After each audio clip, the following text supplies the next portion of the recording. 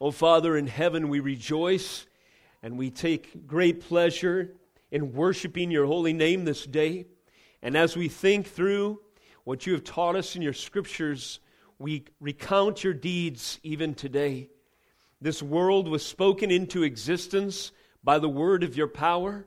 It came into be, and all that we see and all that we can explore is here by virtue of your creative and sustaining word.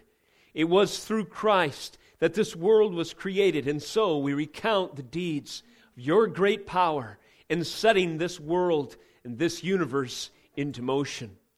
Lord, it was by your great deed and power that a way of salvation was made for man, prophesied all the way back in the garden, that there would be one, the seed of the woman, who would crush the serpent's head.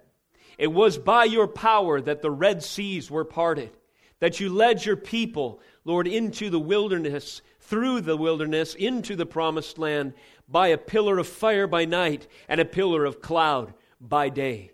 It was by the word of your power that you spoke according to your word through your prophets that a Messiah would come and would be himself the propitiation for the sins of your people. And John the Baptist came announcing the Lamb of God, behold, he is here, the one who takes away the sin of the world.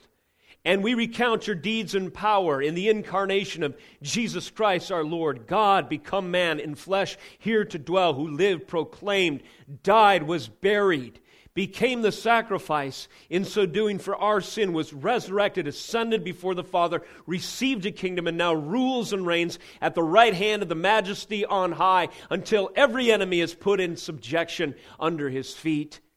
And we recount finally this morning that we, your people, have been placed under subjection to you. And we have been, Lord Jesus, succumb to your power by your great, pursuing, effective grace. Your Spirit has subdued us with the love of Jesus Christ, sanctifying us in process, justifying us once and for all by the shed blood of Christ, and one day glorifying us, raising us from the dead, all who are in Christ today, unto newness of life. And so we recount your deeds. And now as we turn our attention to your holy word, Jesus Christ, we thank you that it has been preserved for us. I pray that our affections would value its worth today, and that our heart and our mind would be open to comprehend and to appreciate its truths. And I pray that the fruit of this service today would equip your people for the work of the ministry, heralding the gospel beyond these walls. In the name of Jesus Christ we pray. Amen. Praise the Lord. What a privilege. We have only to look in church history, including in the Word and in subsequent eras, to realize the great privilege that we have today to gather freely as the people of God and to participate in this assembly in the worship of Jesus Christ, our Almighty Savior and Lord. This morning I was thinking again about the provisions of the weather, this place, each other, and again the relative freedom that we have. And I thought about the times in ages past where, say, the Scottish Covenanters would gather in what was called their conventicles, illegal meetings, because the state opposed their worship. And they would sometimes stand on frozen rivers between one nation and another and gather as the people of God to hear the word of Christ, shivering in the cold and with the threat of being betrayed and then arrested, then condemned, burned at the stake, and so many different things that may happen on account of their faithful gathering in Jesus' name. I share that with you this morning just to underscore the value of what we have today. Is this meeting and our appreciation of God's gift to us and grace to us to gather as His people, is it worth the suffering that those generations prior went through in order to have the great value of worshiping together? Yes, it is. So in honor of their legacy, and most of all in honor of what Jesus Christ has done for us, let us conform our hearts and affections to the great joy and privilege of opening His Word today. I'd encourage you to do that with me by turning to Matthew 24. We will continue in our Matthew series today. We're in the middle of Matthew, or the fifth discourse, Jesus' fifth discourse in Matthew. That's been set apart in kind of a structurally specific way along with 4 others that have preceded it. And the theme of this discourse we've identified could be perhaps labeled kingdom consequences. We mentioned last time we were in this passage, then verses 32 through 34, backing up a little bit more, and verses 30 through 31, we see that there is authority demonstrated, and there is authority received by Jesus, and there's authority trumpeted through the people who will go and announce the gospel call, and thereby the Spirit will use it, means to gather in the elect from the 4 winds, and so on. So in the scheme of Matthew's, the structure of his gospel, and according to the themes that he has detailed and underscored, we see the kingdom of God coming to the fore time and again. And in this final installment of kingdom teaching in Matthew's gospel, we see the consequences, the authority, and in some ways the sanctions of judgment that fall on those who ignore, despise, refuse to surrender and submit to the King of Kings. So this morning, with your Bible open to Matthew 24, 32 through 51, I invite you to stand out of reverence for the reading of the Word of God, and let us follow along as I declare God's holy, immutable, and infallible Word this day. Again, Matthew 24, 32. Our Lord tells us the following: "From the fig tree learn its lesson. As soon as its branch becomes tender and puts out its leaves, you know that summer is near. So also when you see all these things, you know that He is near and at the very gates. Truly I say to you, this generation will not pass away until all these things take place. Heaven and earth will pass away, but my words will not pass away." 36. "But concerning that day and hour, no one knows, not even the angels of heaven, nor the Son, but the Father only. As were the days of Noah, so will be the coming of the Son of Man. As in those days before the flood, they were eating, drinking, marrying, and giving in marriage, until the day when Noah entered the ark. And they were unaware until the flood came and swept them all away. So will be the coming of the Son of Man. Then 2 men will be in the field. One will be taken and one left. 2 women will be grinding at the mill. One will be taken and one left. Therefore stay awake, for you do not know on what day your Lord is coming." 43. "But know this, that if the master of the house had known in what part of the night the thief was coming, he would have stayed awake and would not have let his house be broken into. Therefore you also must be ready, for the Son of Man is coming at an hour you do not expect. Who then is the faithful and wise servant, whom his master has set over his household to give them their food at the proper time? Blessed is that servant whom his master will find doing when he comes. Truly I say to you, he will set him over all his possessions.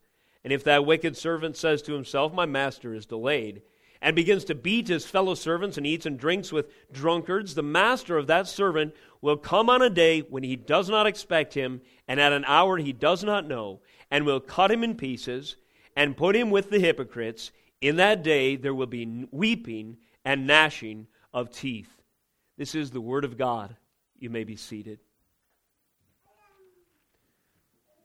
The title of this morning's message comes from verses 42 and 43. The twice repeated imperative for the disciples, simply 2 words: stay awake. As we explore the context of this passage today, we find that the final structured discourse in Matthew is divided between two sections that are distinct in some ways. The first section could be summarized as a litany of specific catastrophic signs of judicial reckoning prophesied about over the old order, the temple itself, the events that took place there, and those of the religious elite like scribes and Pharisees, and those they represented, who stood in contradiction to the kingdom of God in their apostasy, their idolatry, and their refusal to acknowledge Him as their Messiah. In Matthew 24, we open this passage, this oracle in verse 3, with these words: "As he sat on the Mount of Olives, the disciples came to him privately, saying, 'Tell us, when will these things be?'" Of course, in reference to the destruction of the temple we had just referred to. Then he proceeds to answer the question by saying, among other things, in verse 6, you will hear of wars, rumors of wars, do not be alarmed. He goes on to describe famines, earthquakes, the beginning of what he describes as birth pangs. He says that there will be pressures, mounting, persecution, abounding, abomination of desolation, a circumstance of such dire emergency that you shouldn't return to your house to gather any of your belongings, but when you see these signs, flee to the hills. He says that the devastation will be obvious as the corpses are strewn about the land, and the carnage is marked by circling vultures overhead. He says that these days are fraught with danger and peril of every kind, not just physical well-being, but also spiritual health. There will be false Christs, false prophets that would lead many astray, and if possible, even deceive the elect. He talks about a tribulation where the sun is dark and the moon does not give its light. Signs appear in heaven, and the Son of Man will come on the clouds of heaven with power and great glory. He will send out his angels with a loud trumpet call and gather his elect from the four winds. So we have this litany, this catalog of spectacular, dramatic, graphic signs of what will happen when this day of reckoning arrives, this coming of the Lord in judgment on that generation that so deserved it, again, because of their apostasy, their idolatry, ultimately their rejection of the gospel. But today, our text represents a shift in the theme and the context. In this case, Jesus moves from identifying these specific signs to application points and preparation for these very events. We see this in the first sort of parabolic language or analogy or illustration that he uses in verse 32. The beginning of our text today reads, "From the fig tree, learn its lesson. As soon as its branches become tender and put out its leaves, you know that summer is near." So that's an indication of when and what to look for so that you can be alert, so that you can, according to the title of this message, stay awake, not be caught flat-footed and red-handed at the day of Christ's reckoning. Today's text, thus, marks a transition in Jesus' admonition and instruction to his disciples and begins to focus their attention on timing and application. Jesus answers this question: how ought his disciples live in light of these soon arriving events? The answer is, in two words, stay awake, but he expounds that. The answer is a heightened and a consistent sense of historical and spiritual watchfulness. Watch for these events, but watch over your souls at the same time. And indeed, watch over the souls of others. Share the good news of the gospel, the only way of salvation. The only refuge under these circumstances is found in me, that is, in Christ. Though much of this chapter has certainly come to pass, I would submit to you in the ransacking of Jerusalem in AD 70, as we see specific reference to events, as I say, in history, this exhortation is presently relevant for us. This exhortation is relevant for us, his church, today. After all, we can see clearly through the whole testimony of the New Testament that we ourselves are to stay awake and to serve him consistently in our meantime, anticipating Christ's second coming, his return in final, consummate glory. You see, there was incidents of Christ's return in one sense, or the coming of the Lord, the day of the Lord, or the arrival in judgment, that we see actually all through the Scriptures. There's prophetic moments through the course of redemptive history that signal God's appointment, his scheduled arrival to do something in particular. Intervene on behalf graciously in his favor for his people, and in many cases judge the apostate, the rebellious, and his enemies. Oftentimes at the same time, Jesus is prophesying historically of a moment such as this, where the temple itself will soon be destroyed, and the whole political and social and religious order of the old covenant goings-on will be totally destroyed. It will be wiped, as it were, off the face of the map. Why? Well, in part, the answer is theological, primarily, I would say. It's because God will not suffer any longer any blasphemous sacrifices that say we need to keep slaughtering the blood of bulls and goats because the Lamb of God, the Messiah, has not yet come. He had come. And proof of his coming would be the destruction of the old order that denied that Jesus Christ had come, that Daniel's 70 weeks had been fulfilled, that the Lamb of God was there, and no longer relevant was, therefore, the blood of bulls and goats and calves and the like. Why? Because the blood of Christ himself had been shed.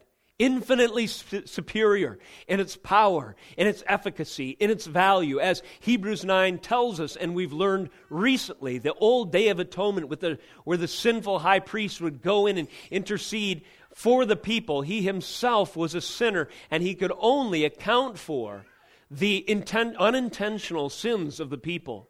Yet Christ, the ultimate high priest, the sinless Lamb of God, without spot and blemish, he came in the perfect fullness of time and offered his own blood, which is effective unto eternal redemption. In our meantime, as we await his second coming, we find that our text today has relevance for us. And it makes use of, Christ in this message makes use of 3 or so analogies, which could be summarized by the following purpose statement. These are illustrations to bolster believers with understanding, courage, faithfulness, and patience, as well, while portending final judgment and destruction for scoffers. Again, so these illustrations, they serve a purpose for his disciples at that time, for us yet today, I would submit to you. They are there to bolster our understanding, our courage, our faithfulness, our patience, while they also proclaim the fear of the Lord by foretelling, by prophesying final destruction and judgment for scoffers, which yet stands as an oracle today in the second coming and the final judgment, which is still outstanding. This pattern is repeated in chapter 25 in the parable section of this discourse.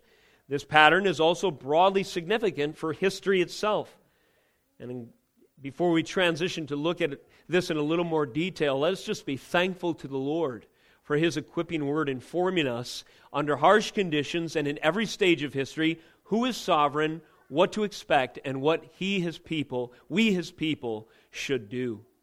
Here's a heading for you this morning, followed by 3 points to explore our text in a little bit more depth and detail. The heading is, Jesus prepares his disciples using 3 analogies. Jesus prepares his disciples for these soon arriving events using 3 analogies. The first is a fig tree. The second is a reference to the days of Noah. And the third is household management, if you will. Fig tree covers verses 32 through 35.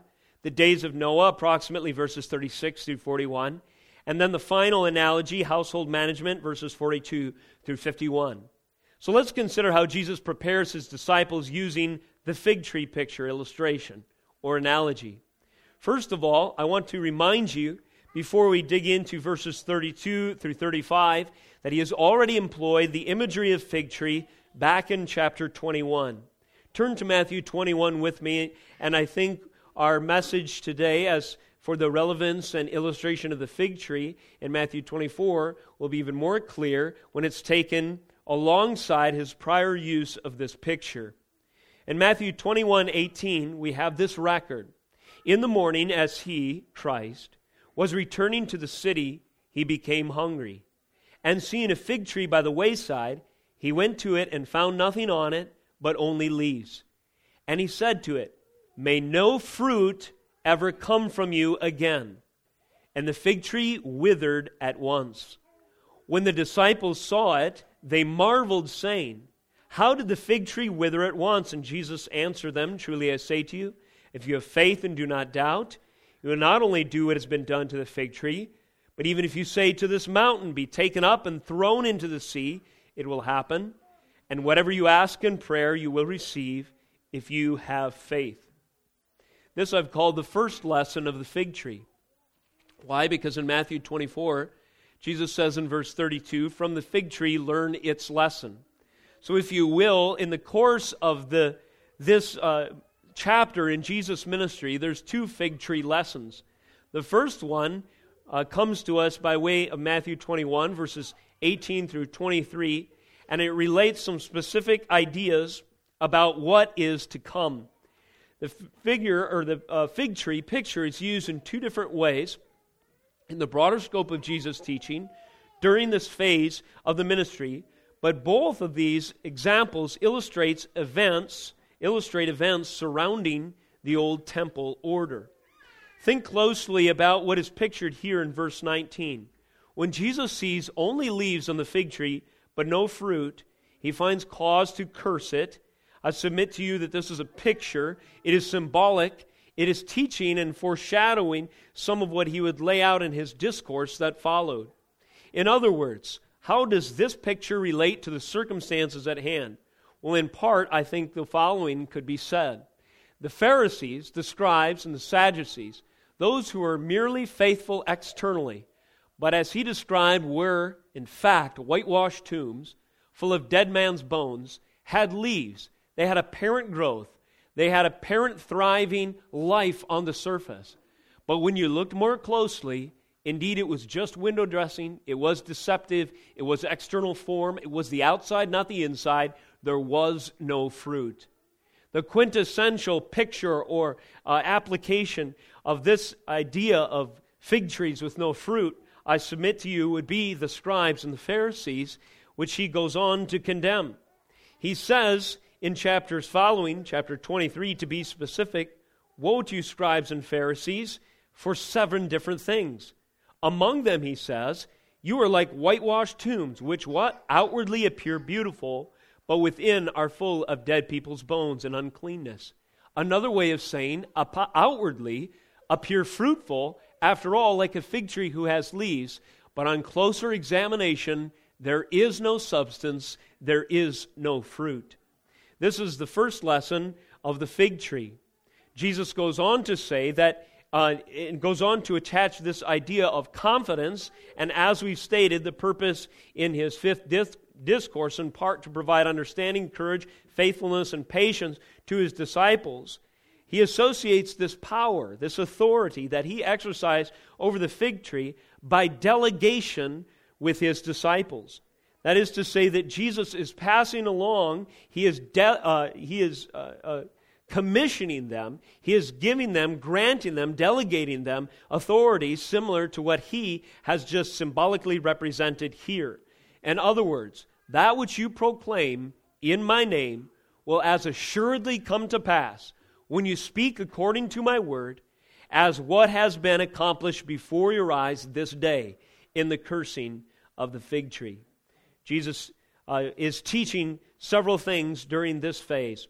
He's explaining in part in Matthew 21:18 through 23, through this first lesson of the fig tree, the fate of those who trust in themselves and in empty formalism. He's calling out the window dressing of deceptive hypocrisy that the Pharisees and the Sadducees, the scribes, and all who rebelled against his kingdom sought to justify themselves with and hide behind. But he himself sees right through the facade, and with the word of his judgment declares it exactly what it is, and also declares that it will be punished, it will receive sanctions and reckoning in due course. That's the first lesson of the fig tree. With that in mind, and moving back to our primary text today, consider the second lesson of the fig tree, or you could say chapter 2, further a picture. In verse 32 again, from the fig tree, learn its lesson, Jesus says, recalling the same imagery. As soon as its branch becomes tender and puts out its leaves, you know that summer is near. So also, when you see all these things, you know that he is near, at the very gates. There is a timing awareness associated with this second picture. As to the first lesson, the events prophesied in chapter 21, they're represented, as to the lesson here, what is pictured by this new spring growth, or what is to be associated with this new spring growth, that the tree is coming into a new season, are the events that preceded this declaration, or this analogy. He says, from the fig tree, learn its lesson. As soon as its branches have become tender and put out its leaves, you know that the summer is near. In other words, how will you know when the season is changing and these events are upon you? When you see the wars and rumors of wars. When you begin to sense the birth pangs. When you see the abomination of desolation. When you witness the great tribulation. When you see these things happening, the false claims and the deceivers abounding, you know that the fig tree is coming into its own and that the time is near. But taking the two pictures together, we can see that this fig tree that appears to be blossoming will then be condemned. So Matthew 21 gives us the fate of the fig tree, and Matthew 24 indicates the time of the events. A timing awareness as to the first lesson, the events prophesied, are represented by the new spring growth on this tree, which would be followed by the cursing of the tree pictured in lesson 1. So as we put two and two together, we see that Jesus is speaking through these imageries prophetically. He's preaching about actual events that will happen, and he's preparing his disciples to be aware, to stay awake, to analyze the circumstances around them, and to address them accordingly. He also says that this tree can be expected to come into bloom, as it were, before this generation passes away. He says in verse 34, "Truly I say to you, this generation will not pass away until all these things take place." And then he continues, "Heaven and earth will pass away, but my words will not pass away." There is much debate on this issue, on this topic of timing and the events that are recorded here.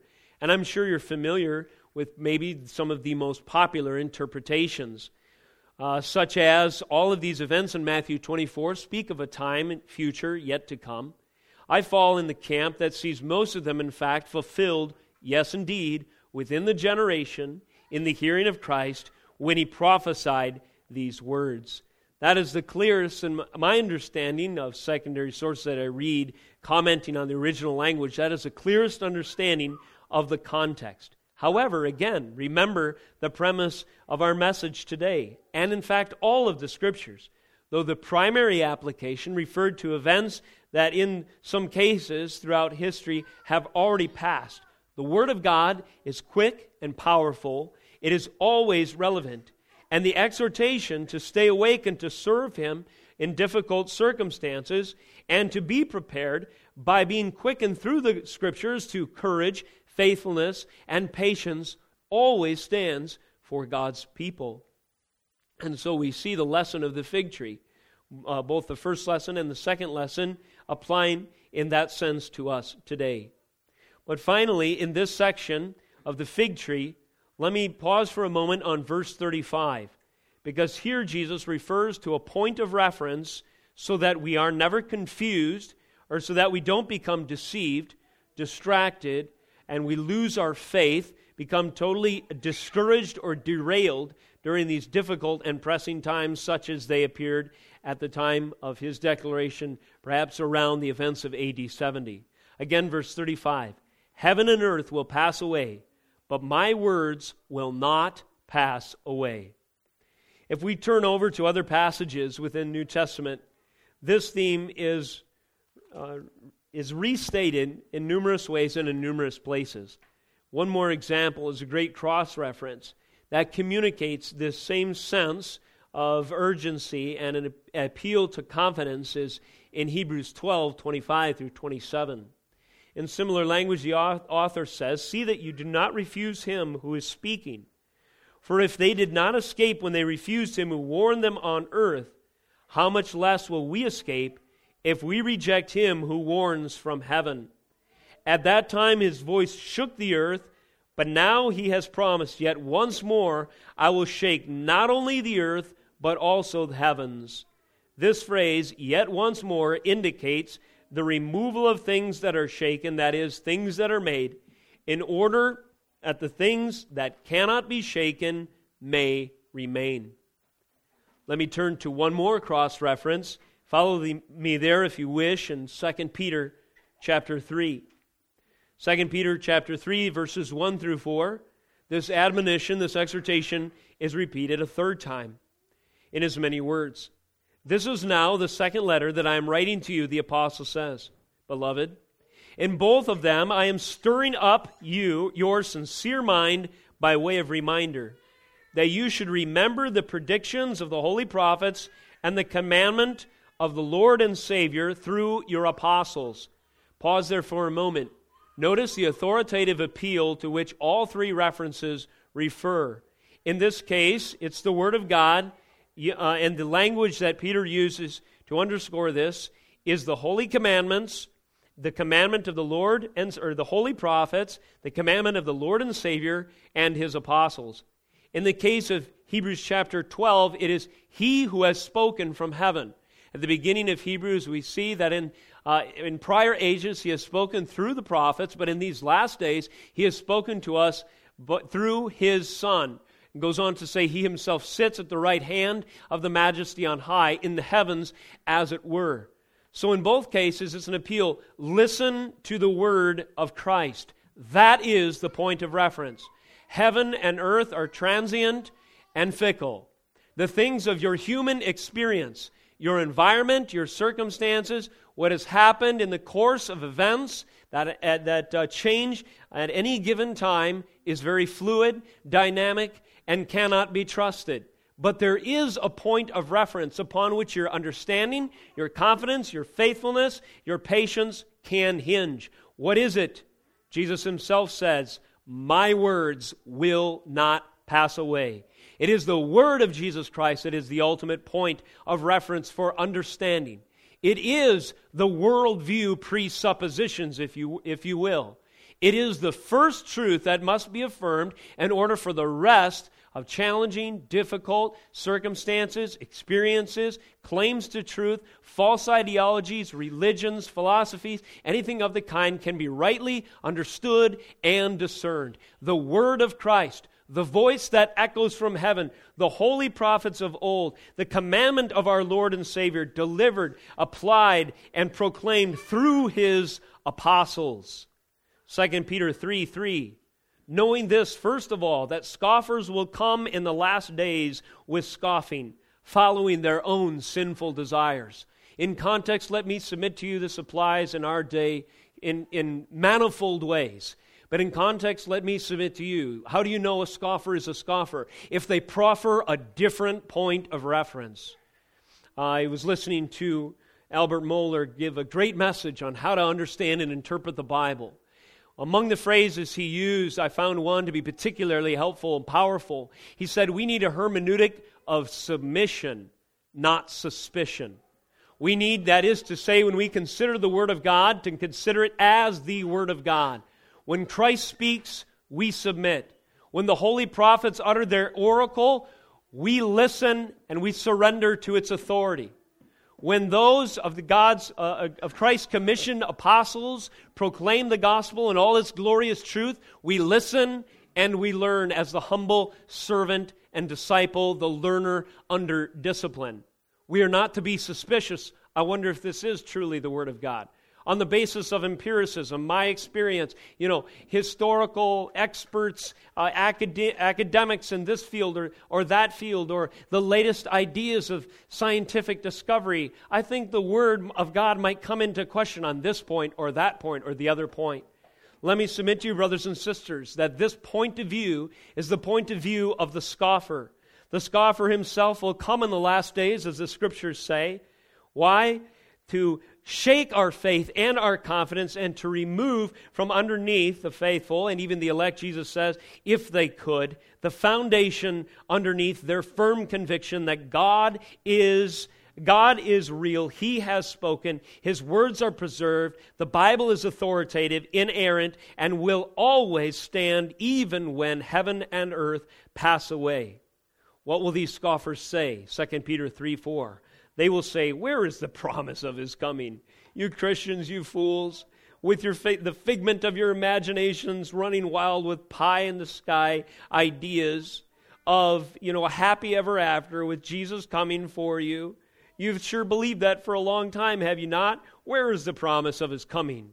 For ever since the fathers fell asleep, all these things continue as they were from the beginning. Do you see what they're saying? The only thing that you can count on is this universe, this material stuff around us, that which you can experience with your own senses. Yet the Scriptures tell us to walk by faith, not by sight. The scoffer tells us, walk by sight, not by faith. Jesus hasn't returned yet. Let me tell you, in one sense, you can turn to the scoffer yet today and say, Jesus has returned. He returned in judgment, among other things, in AD 70 to wreak havoc on all who would deny and would not submit to His holy name. And He came and destroyed with such a fell swoop of devastation that the corpses lined the streets, and there were not enough people alive to summon the manpower to bury them before they were consumed by the vultures overhead. And He is coming again. And He will come again and judge the living and the dead.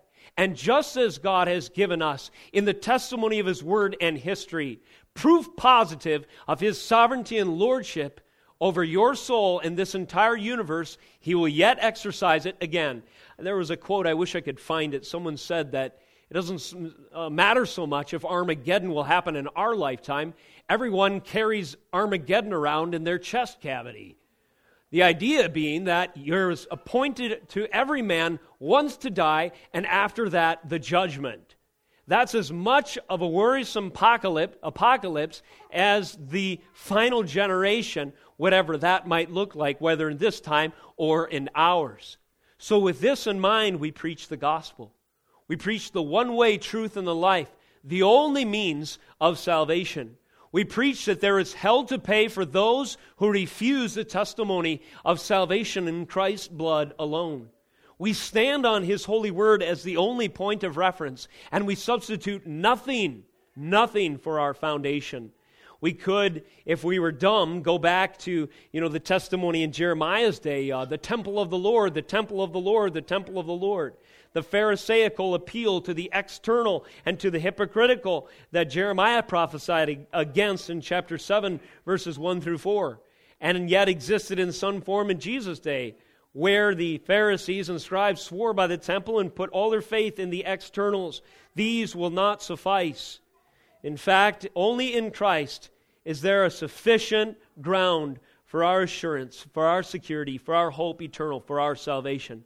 After all, heaven and earth, the temple, and all of the events that Jesus prophesied, they will speak to a passing away of the prior order, and our experience is subject to change in this life. But my words, Christ tells us, will not pass away. Jesus prepares His disciples with a second analogy, the days of Noah. After expounding what we are to learn from the picture of the fig tree, He opens up these verses in verse 36, expounding on the era of Noah's judgment and flood, and what that means or can show for his time, or the time of those in the generation of his hearers.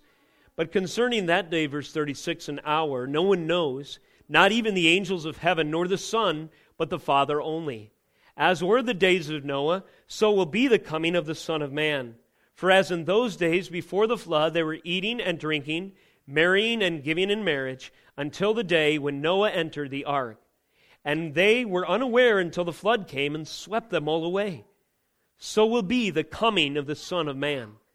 Then 2 men will be left in the field, one will be taken and one left. 2 women will be grinding at the mill, one will be taken and one left. Therefore stay awake, for you do not know on what day your Lord is coming.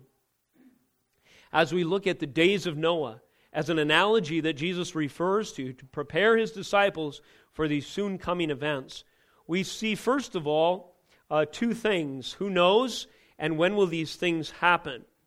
Jesus tells us in verse 36, and His disciples at the time, concerning that day and hour, no one knows, not even the angels of heaven, nor the Son, but the Father only.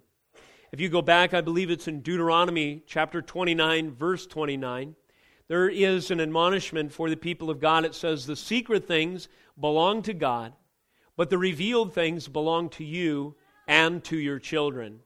Today we are guilty of what man has always been guilty of, a sort of lust for understanding and knowing the secret things. Knowledge that is easily attainable is boring, but that secret that is hidden away will search to no end to figure it out. Mankind has this sort of obsession to get to the bottom of things. I would submit to you, and if it's not checked by the Word of God, it is a desire akin to original sin, which is a desire to be omniscient. I can't rest satisfied until I know everything. This gets us into trouble in biblical interpretation sometimes, because we write crazy books that try to identify newspaper headlines with certain prophecies in Scripture. And once they sell 1 million copies and become irrelevant when they don't come to pass, then we dream up a new scheme. Seems to be popular these days. It has been that way for a long time. But the Scriptures tell us to submit to God, who alone is omniscient. There are certain things that He alone is privy to and has not revealed to us. And yes, it is a step of faith to trust our Father, but our Father is trustworthy. Jesus makes this point so plain that He even uses Himself, and listen to this, as touching His humanity as an example of one who does not have complete knowledge of the future. Again, only I would submit to you as touching His humanity. There's an important theological point that comes in at this stage in this passage here, in this single verse, which is the two natures of Christ. He was fully God and He was fully man. And depending on where you're reading and how the message of the Scriptures is framed, sometimes Christ is speaking or the Scriptures are speaking with reference to His humanity, in other places with reference to His divinity. In this case, I submit to you, it's with reference to His humanity, verse 36. But concerning the day or the hour, no one knows, not even the angels of heaven, nor the Son, but the Father only. So how much hubris does it represent? How prideful and arrogant is a mere man to say he's got a handle on something that Christ Himself, as touching His humanity, says is not for Him to know. And this is a message for us to remain humble and submissive to the Word of God. John Calvin was a disciplined theologian for many reasons, but one reason he was, and he was famous for this, is he said, when Scripture is silent, so are we. And in some ways, as I judge it anyway, his commentary is more valuable than many of the bestsellers that flood the shelves of our bookstores today. Why? Because he tried to hold himself to this truth, that the things that are secret belong to God, the revealed belong to us and to our children, and there are certain things that God alone is privy to, and we are to simply trust Him with how that will look, or what that will look like in the future. Nevertheless, there is seasons, or there are indicators, generally speaking, that are there for the disciples to know. So Jesus is simply quantifying the degree of knowledge that the disciples will have during these times. And I submit to you that stands for us today. We know that there is a judgment to come. We know that Christ will return.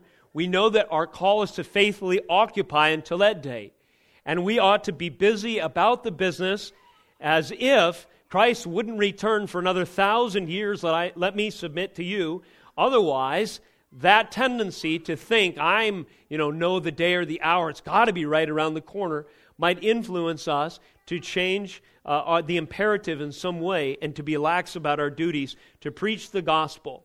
Preach the gospel as if Christ would come tomorrow. Preach the gospel as if we have another 1,000 years. In other words, today is the day of salvation, and be a good steward. The rapture, we don't know when the rapture will happen. I met someone recently, and I talked to him candidly, and he said he had a dream 9 years ago, that Christ would return in 10 years. And he said, I honestly, that has influenced me not to have children, any more children. He just has 2. And I encouraged him to go to a different source to make that decision. Not a dream of when the end might occur, but the Word of God. Our experience and our dreams, heaven and earth, will pass away. They're fleeting, and we are easily deceived by those things. We go to the Word of God, and we see that He commands us to be busy about the Father's business, to be fruitful and to multiply, to raise children for the glory of God, even as some of you have experienced that great blessing this week. 3 babies have arrived to this small church even this week. I submit to you that's a better application of Scripture than a friend of mine who has decided based on a dream that since the end is just around the corner, maybe he won't have any more children. Secondly, under days of Noah, the event, the judgment of the flood of Noah's day was, I submit to you, an event oracle. It was an event that happened in history, but it was also, in a sense, the Word of God. This is a concept throughout Scripture. We see the same in the case of Sodom and Gomorrah. Sodom and Gomorrah was an event oracle. It was a particular time in history where God's judgment visited the people, but it spoke beyond that day to a pattern of God's involvement, with His people and with the unbeliever that we can see recapitulated, if you will, in the future. This is apparent in Jesus' words in Matthew 24. It's also apparent in our parallel text that we've touched on in 2 Peter. It says in 2 Peter 3 again in verse 5, "For they deliberately overlooked this fact," again the scoffers overlooked this, "that the heavens existed long ago, the earth was formed out of water and through water by the word of God, and that by means of these, the world that then existed was deluged with water and perished. That is, by the means of the word of God, judgment came in the days of Noah." Verse 7, "But by the same word the heavens and earth that now exist are stored up for fire, being kept until the day of judgment and destruction of the ungodly. But do not overlook this fact, beloved, that with the Lord 1 day is as 1,000 years, and 1,000 years as 1 day." I reference that text to underscore this point, that when God acts in history, it's not just to address the circumstances immediate at that time, but it's also a pattern of revelation to declare the type of interaction we can expect in the future. In the future, I submit to you, it will be like the days of Noah, prior to Christ's second coming. We don't know the day or the hour, but we do know that it will come. And if we are not awake, if we are not alert, and if we are not managing the household well, as we see in the final picture, we will be caught flat-footed in some sense. Worst of all, those who are outside the ark in Noah's day, as the water begins to rise above their ankles, and we picture them perhaps banging on the hull, but that door had sovereignly closed. Only God could close it, only God could open it. And when the day of redemption was finished, the door closed, and those who remained outside of the ark, the only way of salvation, received judgment. So it is with Christ. In Christ, the door, "I am the way, the truth, and the life," He says. He is the door, and all who enter, enter by Him. He is the ark, as it were, that bears us through the water of judgment that our sins deserved. That door is open through the proclamation of the gospel at this time.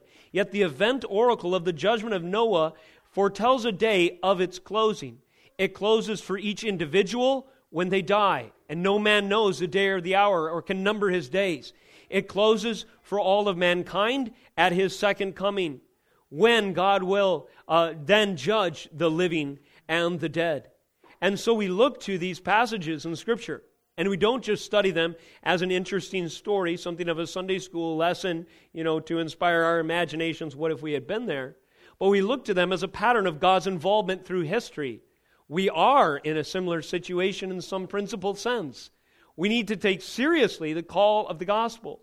We need to share with a sense of emergency to the unbeliever who does not know when he will die, that the way of salvation is open through Christ. Repent of your sins, come through the door, and be saved, as in the days of Noah, where a remnant of just 8 people were brought through waters of judgment unto repopulating the new heavens and new earth, as it were, pictured in that account.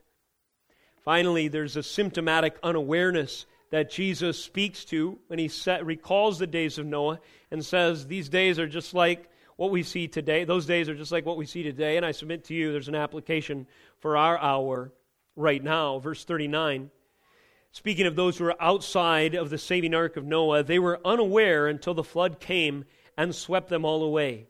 So will be the coming of the Son of Man. Backing up to verse 38, it says, "As in those days before the flood, they were eating and drinking, marrying and given in marriage, until the day when Noah entered the ark." Later he talks about regular day-to-day tasks and God's intervention sovereignly coming and interrupting them. In verse 41, 2 women will be grinding at the mill, 1 will be taken, 1 left. Backing up a little, verse 40, 2 men will be in the field, 1 will be taken, and 1 left. In the book of Revelation, you see the buzzing, humming economy of Babylon pictured there. People are marrying and giving in marriage. There's wedding songs. The lights are on in the city. Commerce is happening at a good, steady clip. The Federal Reserve has just issued, a new bailout plan, and the companies that are too big to fail have a fresh influx of cash. And the last presidential candidate who said he would bring jobs, to this country has further centralized the economy, and, the crony capitalism is going along. And I only bring this up because it's so relevant for our day, is it not? This is an election year, in case you haven't noticed. And if you haven't noticed yet, you surely will in a few months, as the rhetoric and the policies and the positions will reach a fevered pitch. How many of our presidential candidates this year do you think will say, today is much like the days of Noah? There is only one way of salvation, not me, not my policies, not this government, not America, not secure borders, not cutting off immigration, not opening up, the windows of opportunity through social welfare programs as a safety net to save those who can't help themselves. None of those are the way of salvation. Yet there is a salvation, there is a true Messiah, there is a Savior. His name is Jesus Christ. Looking at the landscape of this country, we have put our salvation in all these scoffers who do not use the Word of God as their point of reference, but they use everything else you could imagine. False ideas of security, faith in a strong military, my plan for salvation, a historical appeal, to this preeminent, almost divinely inspired document called our Constitution. All these things, if they take a prior position in our security and assurance above the Word of God, they are the tools, they are the message, they are the word of the scoffer. The word of Christ alone is the fixed point of reference upon which salvation can be preached, along which hope for the future can be assured, and there is no other. These days are like the days of Noah. People seem to care only about the mundane promises of luxury in this life. It seems like our political class is intent on restoring the American dream. And if we can just get that much, then we've arrived at the panacea of utopian dreams. Oh, jobs, jobs, jobs, security, security, security. We see all these things. What is this? I submit to you, this is symptomatic unawareness of our plight. It will be in those days, just as it was in the days of Noah. They will be drinking and marrying, carrying on about the normal affairs of life, worried most about what they were planning to do on the weekend, how they will amuse themselves and reach their career goals. What happens when we are stultified, when we are in a stupor, because all our affections are in these temporal, passing pursuits that aren't ultimately rooted in God's Word? Well, it has a deceiving and a dulling effect on the consciousness of the participant. He begins to be oblivious to the signs of repentance and the truth that we must place our faith in Jesus Christ and Christ alone. So let us not be subject to these influences, brothers and sisters in Christ, pursuing life's pleasures and practical demands and promises, temporally speaking, alone, such that we lose the alertness and our call to announce that today is the day of salvation. We must, in our day, stay awake. Finally, and in closing this morning, household management is the third picture. Perhaps we won't explore this in its fullness this morning because our time is short. But listen to this third analogy that Jesus uses to prepare His disciples for the days to come. He says in verse 44, therefore, or 43, but know this, that if the master of the house had known in what part of the night the thief was coming, he would have stayed awake and would not have let his house be broken into. Therefore you also must be ready, for the Son of Man is coming at an hour you do not expect. Who then is the faithful and wise servant, whom his master has set over his household, to give them their food at the proper time? Blessed is that servant whom his master will find so doing when he comes. Truly I say to you, he will set him over all his possessions. But if that wicked servant says to himself, my master is delayed, and begins to beat his fellow servants, and eats and drinks with drunkards, the master of that servant will come on a day when he does not expect him, and at an hour he does not know, and will cut him in pieces and put him with the hypocrites. In that place there will be weeping and gnashing of teeth. Beware of the stultifying effects of the familiarity. Be mindful, brothers and sisters, the message yet stands for us today, that God has called us as managers over His house, if you will. He has delegated to us, His disciples, by spiritual lineage, the Great Commission of Matthew 28, where He commands the 11 there on the mountain, directs them after they had worshipped Him, assuring them first that all authority in heaven and earth had been given to him to go and make disciples of all nations, and to baptize them in the name of the Father and the Son and the Holy Spirit, and to teach them all that He has commanded them. And the promise is, behold, I am with you to the end of the age. So yes, there is difficulty, there's challenge, and there is waiting, and there is a goal yet to be reached, the end of the age. There was an end of the age that was coming to fruition at this time, and there is the end of this age that will come to fruition, I submit to you, at the second coming of Christ, when again the ark door of gospel opportunity will ultimately close. All the elect will have been gathered into the storehouses, and then yet remains is the only thing that remains is for those who are in Christ to be ushered into the glorious promise of eternity, and those who are outside of the ark to be cast into the lake of fire forever, where there is weeping and wailing and gnashing of teeth. But the message, the charge to the disciples and to us listening in, is household management. To steward well our responsibility in this meantime, to proclaim the gospel, to be faithful, to stay alert, to stay awake, and to make great use of the means that God has provided, especially His Word, as we endeavor to do this morning, so that we can be bolstered in our understanding, our courage, our faithfulness, and our patience. This final day of reckoning will come. It's a message all throughout, it's laced throughout the Gospel of Matthew. There are many who want to preach a nicer version of the gospel these days, quote unquote nicer. But if it is deceptive and leads people away from the truth, it is the greatest abuse indeed. The gospel, as it truly occurs in the Scriptures, foretells a day when there will be judgment and reckoning. All the way back in the words of John the Baptist, chapter 3, verse 10, he said, "Even now the axe is laid to the root of the trees. Every tree, therefore, that does not bear good fruit is cut down and thrown into the fire." Christ Himself echoes this theme in the parables that we find in chapter 13. And He declares a day of reckoning that will soon come, and He says, "The Son of Man will send His angels," verse 41, "and they will gather out of His kingdom all causes of sin and all lawbreakers, and throw them into the fiery furnace. In that place there will be weeping and gnashing of teeth. Then the righteous will shine like the sun in the kingdom of their Father. He who has ears, let him hear." I submit to you that this is the punctuation point, the exclamation point at the end of so many of the messages in Matthew 28. And it ought to be the exclamation point in our message to the unbeliever today. Even in our text today, in this fifth discourse, toward the end, there's the final judgment prophesied, and the judgment and the power to judge laid out in verses 31 through the end of the chapter, in chapter 25. But how does it close? Verse 45. "Then He will answer them, saying, Truly I say to you, as you did not do it to one of the least of these, you did not do it to me. And these will go away into eternal punishment, but the righteous into eternal life."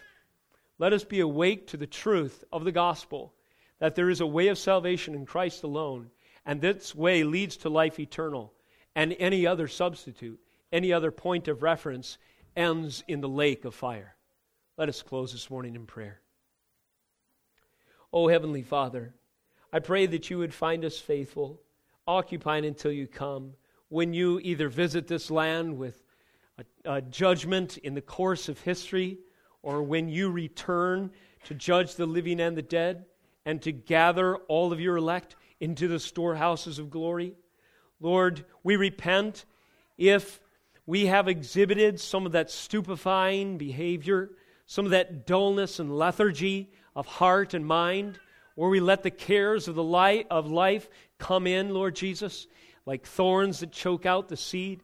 We pray that You, as our divine husbandman, would pull those thorns, that we would be fruitful, not just a tree with leaves, but indeed with fruit, that we would stand in the day of adversity, not swayed by the deceptive context of the scoffer, but instead boldly staking our claim, if we're the only one we know, even if we're the only one we know, on the authority and the sufficiency and the surety of your word alone. I pray that this message, Lord Jesus, would be on our lips, on our heart, and through our actions, presented and proclaimed to the world, who is carousing like they were in the days of Noah, seeking temporal pleasures and losing their soul. Let us be about the business of witnessing to them that there is no profit if you would gain this whole world and all of its materialistic promises and lose your soul. There is indeed a day of reckoning. May we live in light of it so that we can champion the truth as you did, declaring the message to the kingdom to all who have ears to hear. In Jesus' name we pray. Amen.